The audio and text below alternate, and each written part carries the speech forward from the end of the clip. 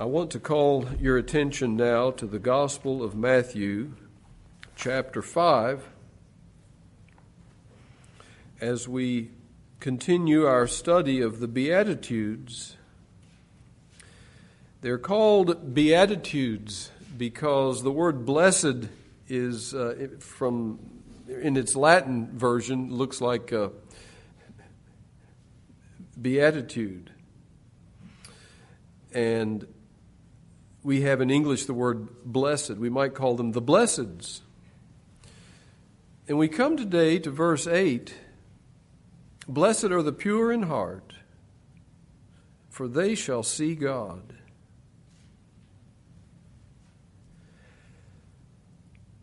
I don't know of a verse in all of God's Word that is more searching to my soul than this one.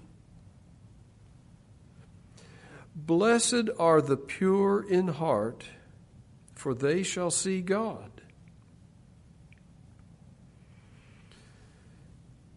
The hearers there on that mountain in Galilee who heard the Lord Jesus say these things, if they were familiar with the Old Testament, they would have recognized some parallel from what our Lord said here with the 24th Psalm that says, who shall ascend into the hill of the Lord, or who shall stand in his holy place? And here's the answer, or part of the answer, the beginning of the answer. He that hath clean hands and a pure heart. The pure in heart will ascend into the holy place of God. However, what Jesus says here came as a surprise, no doubt, to those who had listened more to the Pharisees than to the psalmist. Because the emphasis of the Pharisees was on outward things, not upon the heart. Listening to the Pharisees, they would draw this conclusion: happy are the pure of hands, happy are the pure of lips, happy are the pure of forearms to the elbow, happy are the pure of bowls and tables and plates at the table. Blessed are the pure of garments. But never a word about blessed are the pure in heart. And our Lord addresses this whole disgrace of the Pharisees in other passages more directly. For example, in Matthew chapter 15, verse 7, he quotes from Isaiah and says, well did Isaiah prophesy of you, saying, this people draweth nigh unto me with their mouth, and honoreth me with their lips, but their heart is far from me. Again, later in the Gospel of Matthew, Jesus says, woe unto you, scribes and Pharisees, hypocrites, for ye make clean the outside of the cup and of the platter, but within they are full of extortion and excess. Thou blind Pharisee, cleanse first that which is within the cup and platter, that the outside of them may be clean also. Woe unto you, scribes and Pharisees, hypocrites, for ye are like unto whited sepulchres, which indeed appear beautiful outward, but are within full of dead men's bones and of all uncleanness. Well, the sin of the Pharisees and the misplaced emphasis of the Pharisees is natural to all of us It's the way that we are born in our sinful, fallen condition. We put the emphasis on outward things, on what others can see, and we forget that God looks chiefly on the heart, at what others cannot see. Well, the Lord Jesus makes this emphasis here in this verse. Blessed are the pure in heart, for they shall see God. It's also interesting to consider that Jesus' audience that day was either altogether, or no doubt nearly so, all Jewish people. And in this ages-old rivalry between Jew and Gentile, the Jews considered themselves as the clean ones, and the Gentiles were the unclean ones. They were defiled and had no hope of being purified. The Jews were the pure ones. They had the ceremonial law, they had the washings, they had the sacrifices, and so on. They were clean ceremonially. But the Lord Jesus here lays the axe to the root of the tree, we might say. And he doesn't say, blessed are the pure ceremonially, but blessed are the pure in heart. A person may be ceremonially clean and still defiled within. And that's what God sees and addresses. What matters most is the purity of the heart. And so there's several points to draw here and several things to mention from this passage. First of all is simply this: true religion consists of the heart. It consists in the heart.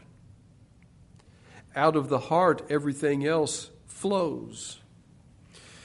And when we read of the heart in a passage like this, we understand that it's not referring to the organ in the body, but that term is used perhaps because that organ in the body is the most interior and protected. It's the truest part of us, we might say, and without it you can't live.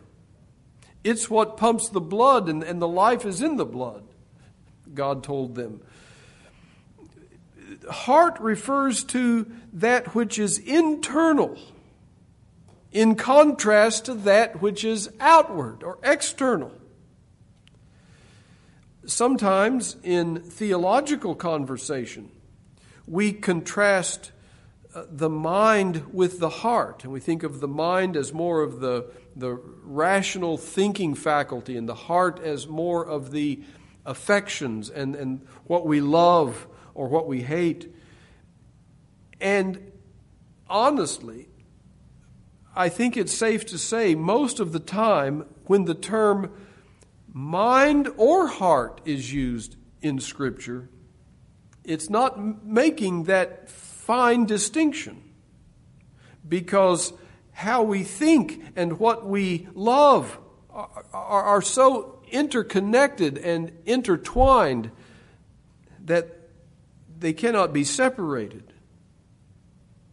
The heart then speaks of our deepest affections and our truest self. The heart is that which is the center of something. We speak of the heart of a fruit or something like that. In the Old Testament, in Exodus 15, we read of Pharaoh and his army being drowned in the heart of the sea, right in the middle of it, in other words. The heart is not just that which is on the surface of our life, but it is that which is down deep in the core. It is the wellspring of all that we are and all that we do. The familiar verse in Proverbs says, "Keep thy heart with all diligence, for out of it are the issues of life." Everything stems from the heart in this sense. And again, this is what God is chiefly interested in. True religion consists in the heart. As goes the heart, so goes the whole life. God said to Samuel, don't look at the outward appearance. Don't just think about Saul, and he's so tall and handsome, and here's this normal-sized, red-headed young David. The Lord seeth not as man seeth, for man looketh on the outward appearance, but the Lord looketh on what? On the heart. Friend, God sees your heart and mine. And there's no hiding from Him. There's no avoiding. There's no escaping. He knows the state of your heart. He knows how dirty it is. He knows how clean it is. And let me pursue this thought just a bit further. This beatitude goes against our natural way of thinking. We mentioned earlier how that it goes against religious thought. It goes against our religious instincts that are always focused on that which is outward. But even in a more general sense, our natural way of thinking is that whatever is inside is only yours, nobody else knows it, and so it doesn't matter.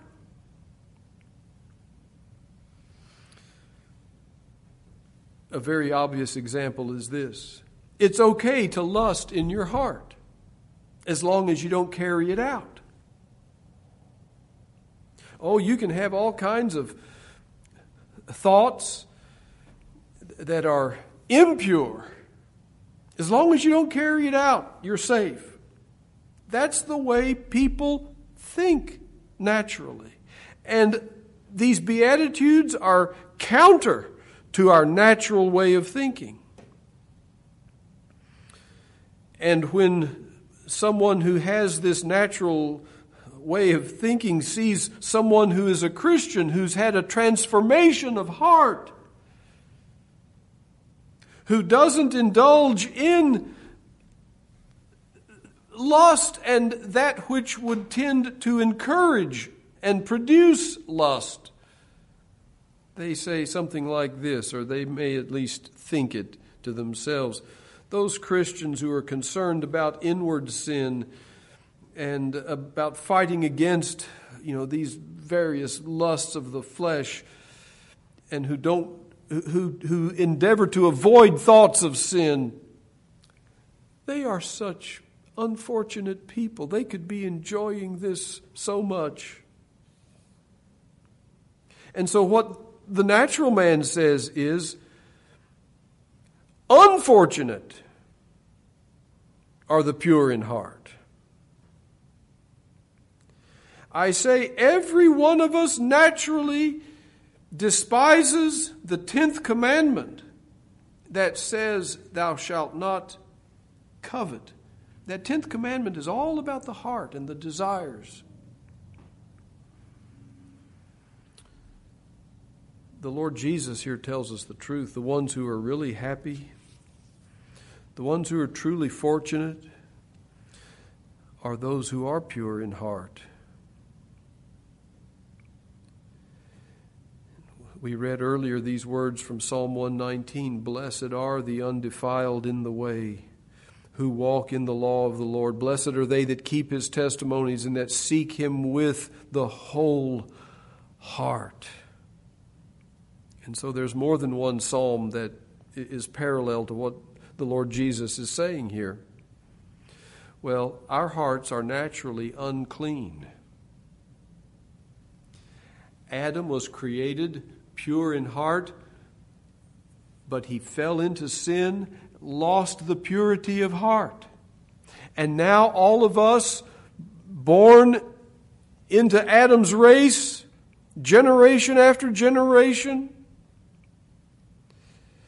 are unclean in our hearts. And these familiar words from Jeremiah 17 must be reiterated here. The heart is deceitful.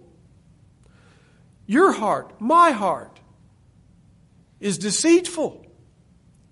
It deceives us and it seeks to deceive others. We would like to deceive God if we could. We pretend that we do. The heart is deceitful. In fact, just listen to what the Lord says here through Jeremiah. The heart is deceitful above all things. There's nothing more deceitful. There's nothing more treacherous. There's nothing more hypocritical than the heart of man. Above all things. And desperately wicked. Not just a little small blemish, but desperately filthy and vile. So much so that we are not even capable of knowing how bad, how filthy, how dirty our heart is. It's a horrible state in which we are in Adam, in our sin. And this passage goes on to say the heart is deceitful above all things and desperately wicked. Who can know it? It's beyond comprehension. We don't even know. We know a little bit, but we don't know the whole thing about how wicked our own heart is. But God knows. He knows everything. He knows just how evil our heart is. I, the Lord, search the heart, he says.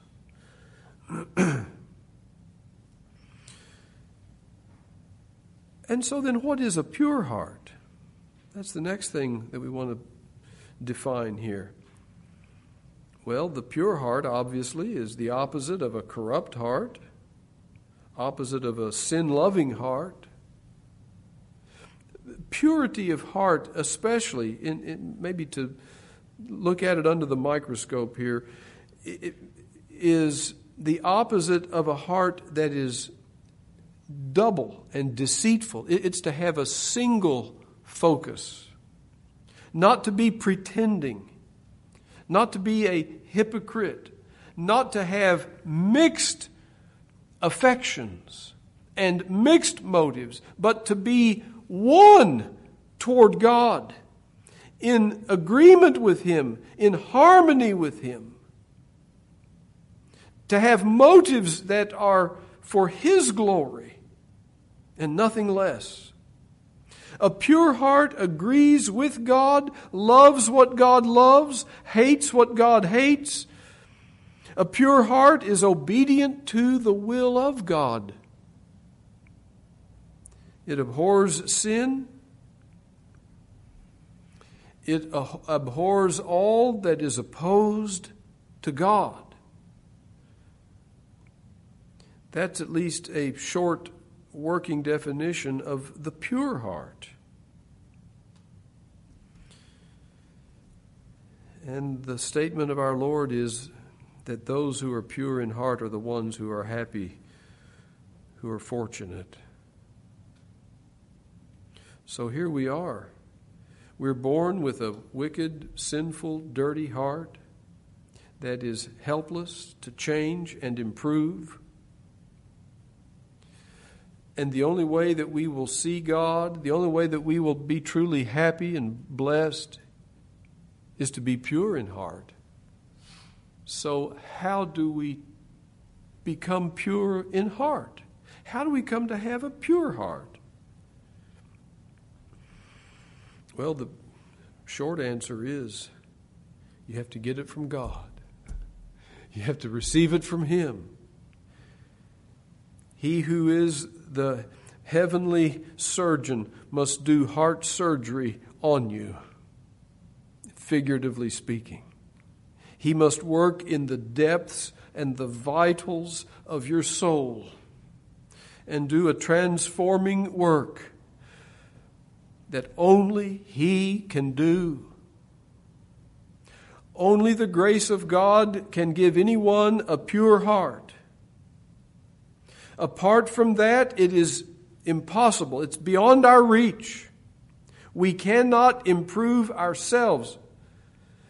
Who can bring a clean thing out of an unclean? Not one, we read in Job chapter 14.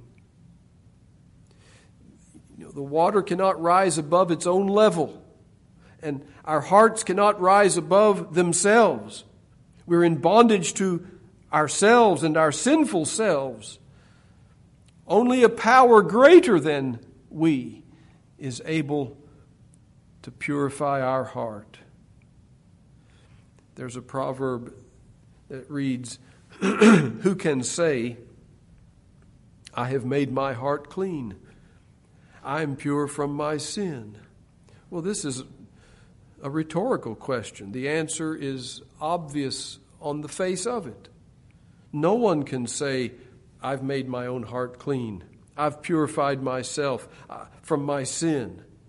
No, the only one who would dare to profess such a thing as that is one who has never really come to understand his own heart and how much in bondage to sin it is.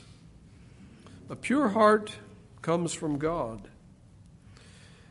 Let me remind you of the words in Ezekiel chapter 36 about the new covenant or the New Testament and the privileges and blessings and the grace of it, where God says, "Then will I sprinkle clean water upon you, and ye shall be clean." This, of course, is figuratively speaking. This is the purification, the cleansing. "From all your filthiness and from all your idols will I cleanse you. A new heart also will I give you, and a new spirit will I put within you. And I will take away the stony heart out of your flesh, and I will give you an heart of flesh," a heart that's living, in other words, not just dead like a stone. "And I will put my spirit within you and cause you to walk in my statutes, and ye shall keep my judgments and do them." A heart fit for God can only be made by God. And a good exercise, perhaps, for when you go home or have some leisure time, look at Isaiah 36:26 and see in these three verses, 25, 6, and 7, all of the "I wills" of God here. I will sprinkle. I will cleanse. I will give you. I will take away. And I will give. And I will put. And I will cause.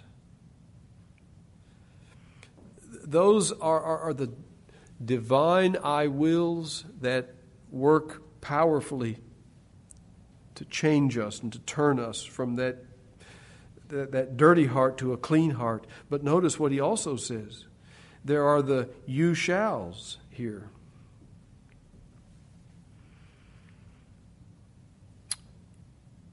You shall walk in my statutes. You shall keep my judgments and do them. What we do is only because of the working of the grace of God within us. What is impossible for us is possible with God. And so this is how we come to have a pure heart. It's the saving grace of God. This is what is implied, we might say, between the clauses here in Matthew 5:8. "Blessed are the pure in heart, for they shall see God." Pure hearts are the effect of divine grace operating in the soul, transforming it into the image of Christ. But let me just say a little bit more on this. This is the very heart of the matter here. From God we receive a pure heart in a judicial sense, though we don't think of that very much. We usually think of it in an experiential sense. But let me just say something about a pure heart in a judicial sense. By union with Christ, because we are in union with Him, when God looks at our heart, He sees the heart of Christ. And I don't profess to understand this altogether, but we read passages like this from the Old Testament. You know, Israel was murmuring against God over and over again. In fact, he was keeping count, and he says, 10 times you've murmured against me. Isn't that dreadful to think that God was keeping score? He was keeping a record, a count. Nevertheless, in the midst of all that, in Numbers chapter 23, through Balaam of all people, we read that God has not beheld iniquity in Jacob, neither hath He seen perverseness in Israel. How could that be? There's one record after another of their sins. Well, it's because God looked at them through Christ and had put away their sins, and when He looked at them, He didn't see any. That's what we might call a pure heart judicially. But God also gives a pure heart experientially in what we think and feel and how we live. This is regeneration. God gives us a new heart that is purified, and it's not perfectly purified. There's still remaining sin, and much more than we would like to admit. But there has been a definitive cleansing, washing, cleaning. Jesus spoke to Peter about it there as being washed from the head to the toe. But the feet still need periodic washing. Well, that's a good picture of what we're talking about here. Sanctifying grace cleanses us, and yet there is ongoing cleansing that needs to be done. And listen to the description of conversion given in Acts chapter 15. God, which knoweth the hearts, bear them witness, giving them the Holy Ghost, speaking of the Gentiles being saved like the Jews, and put no difference between us and them, purifying their hearts by faith. In connection with the exercise of faith is the cleansing of the heart. And I take that to be referring to our own conscious experience. And as I said, we do not attain to perfection in this life, but we do attain to it in the life to come, thank God. In Romans chapter 7, Paul lamented that he still had remaining sin, indwelling sin. But one of the best evidences of a pure heart is to be conscious of and burdened with the impurity that remains in us. Someone put it this way: the promises of the gospel are not to those who think they are perfect, but to those who long to be so. And there is this relative purity of heart that is the Christian experience this side of heaven. Well, thank God there is finally a pure heart perfectly in glorification, because there shall in no wise enter in to God's heaven anything that defileth. But before we leave this point, let me say one more thing. There are many passages that point us to our responsibility, and that though a pure heart is the fruit of the grace of God at work in us, we do have some duty and responsibility. God works through means. And He works in us to cause us to desire a pure heart and to endeavor to have a pure heart. And especially in terms of sanctification. Listen to these commands. Cleanse your hands, ye sinners, and purify your hearts, ye double-minded. And of course, be ye holy, for I am holy. There's the command, there's the imperative. We have a duty to be holy. Even though we cannot make ourselves holy, God works through us, through our conscious desires and prayers and efforts. Without holiness no man shall see the Lord. The apostle writes to the Corinthians, let us cleanse ourselves from all filthiness of the flesh and spirit, perfecting holiness in the fear of God. The Apostle John tells us every man that has the hope of glorification with Christ purifies himself. We read earlier, thy word have I hid in mine heart that I might not sin against thee. To avoid a dirty heart, we hide God's word within it. Well, very quickly here, let me just mention how Christ himself models this beatitude. We've seen this in all of them thus far. Whoever had a pure heart like Jesus himself? No sin in him. He's described in Hebrews 7 as holy, harmless, undefiled, and separate from sinners. No defilement, no dirty sinfulness in any way, not a speck of it in his heart. He could look at his bitterest critics, those who watched every move he made, looking for a mistake, who listened to every word he said, trying to find something wrong that they could catch. And he says, which of you convinceth me of sin? It's as if he says, take your best shot at me.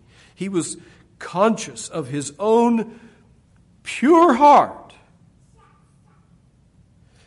And he had the words of Psalm 40 in his mouth. Quoted in Hebrews chapter 10, I delight to do thy will, O my God, yea, thy law is within my heart. And his reward is that he is seated in glory at the right hand of the Father.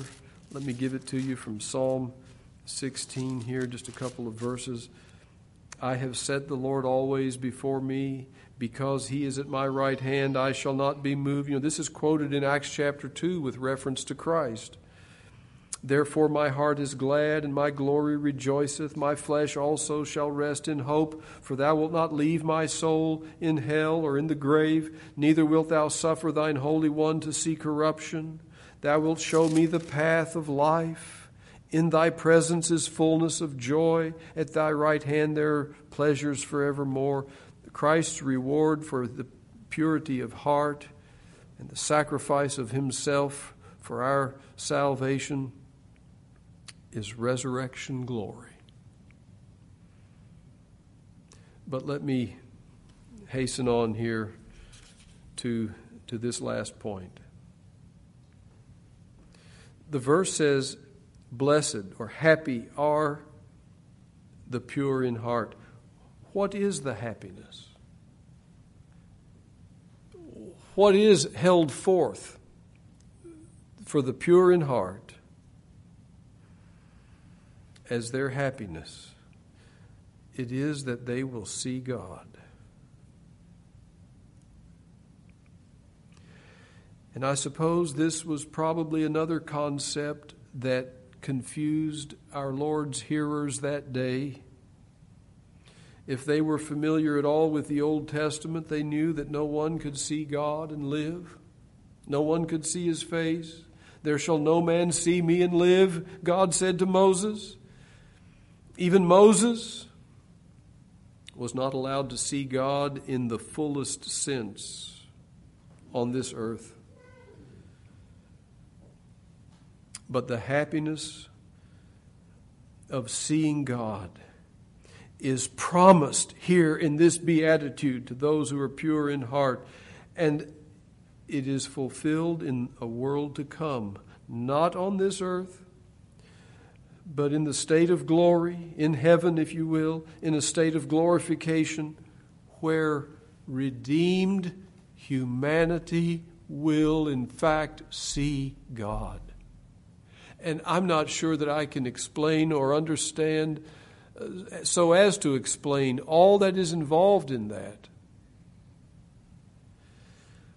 Older writers gave it this title, the beatific vision, or the blessed vision. Yes, if I understand it correctly, our resurrected physical eyes will see the person of Christ, but in our consciousness, in our spirit, we will see the Father in a way of greater knowledge and clarity and understanding and closeness of presence and holding fellowship with Him in a dimension that we cannot even imagine now. The sight of God in glory is indescribable to us in our present state. We can't handle it.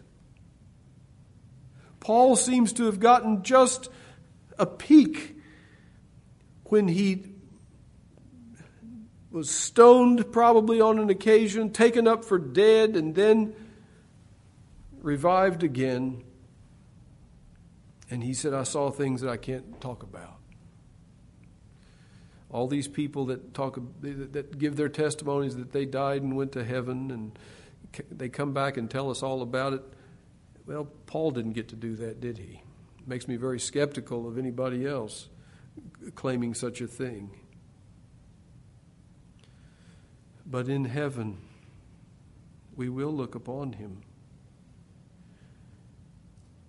This is the summum bonum, the highest good, of which we as creatures are capable to see God. It says in Revelation chapter 22 and verse 4, they shall see His face. Beloved, to see God is heaven itself. Blessed are the pure in heart, for they shall see God. Even in the oldest book of the Bible, book of Job, we see Job looking forward to this. Though after my skin worms destroy this body, when I'm in the grave and my body is eaten of worms, yet he looked forward to a resurrection. In my flesh shall I see God, whom I shall see for myself, and mine eyes shall behold, he says.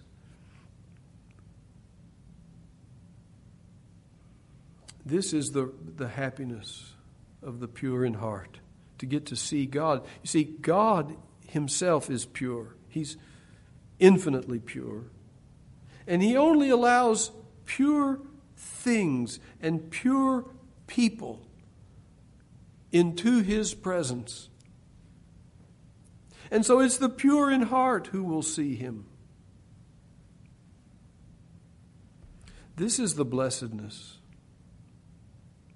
This is the happiness, to see God. Again, old writers would often say, happiness is holiness. And this text comes as close to saying that as any in the Bible. Happy are the pure in heart, for they shall see God. So I want to ask you today, is this the longing of your heart?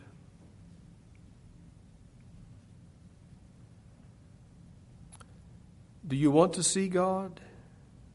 If you do, then you must want a pure heart also, because it's the pure in heart who will see God. Do you long for purity of heart? There's no more basic question that I could ask than that. Thomas Watson says, if God should stretch out the golden scepter and say to a Christian, ask and it shall be given thee to the half of the kingdom, he would say, Lord, a pure heart. That's what I want more than anything else. It's to have a heart like God, a heart in agreement with Him, a heart that is in harmony and one with Him. And there's something to be said here, again, in way of application, in that the purer in heart you become, the more you see of Him. And that's here and now.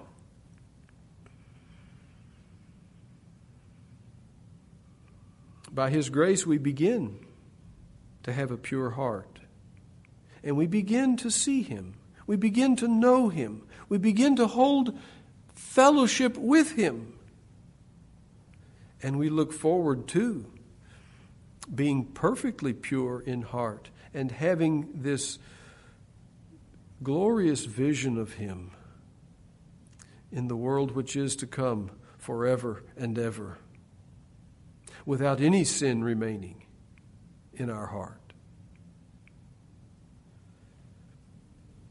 So if it is true that the pure in heart will see God, what becomes of those whose hearts are not pure? Where only sin and corruption dwells, who have no desire for purity of heart, who enjoy and indulge in their dirty heart. The only conclusion we can draw is they won't see God. They'll miss out on the greatest thing of all. Oh, how dreadful to miss the beatific vision of God. The only sight they will have of Him is as a judge on a throne who condemns them and casts them into the lake of fire forever.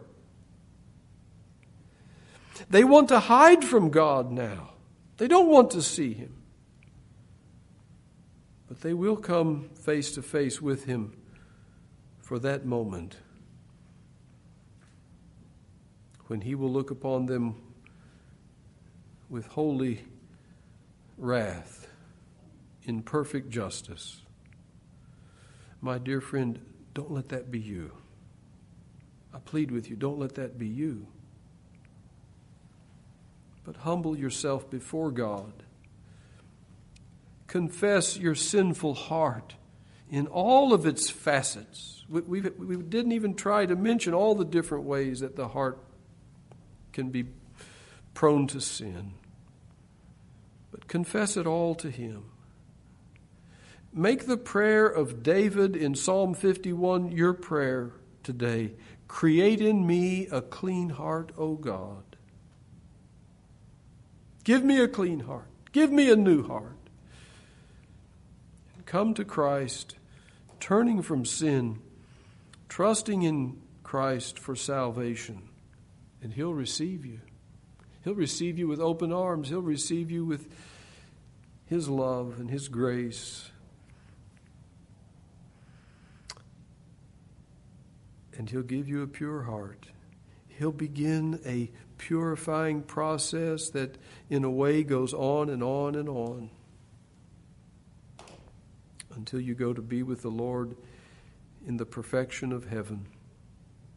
Blessed are the pure in heart, for they shall see God.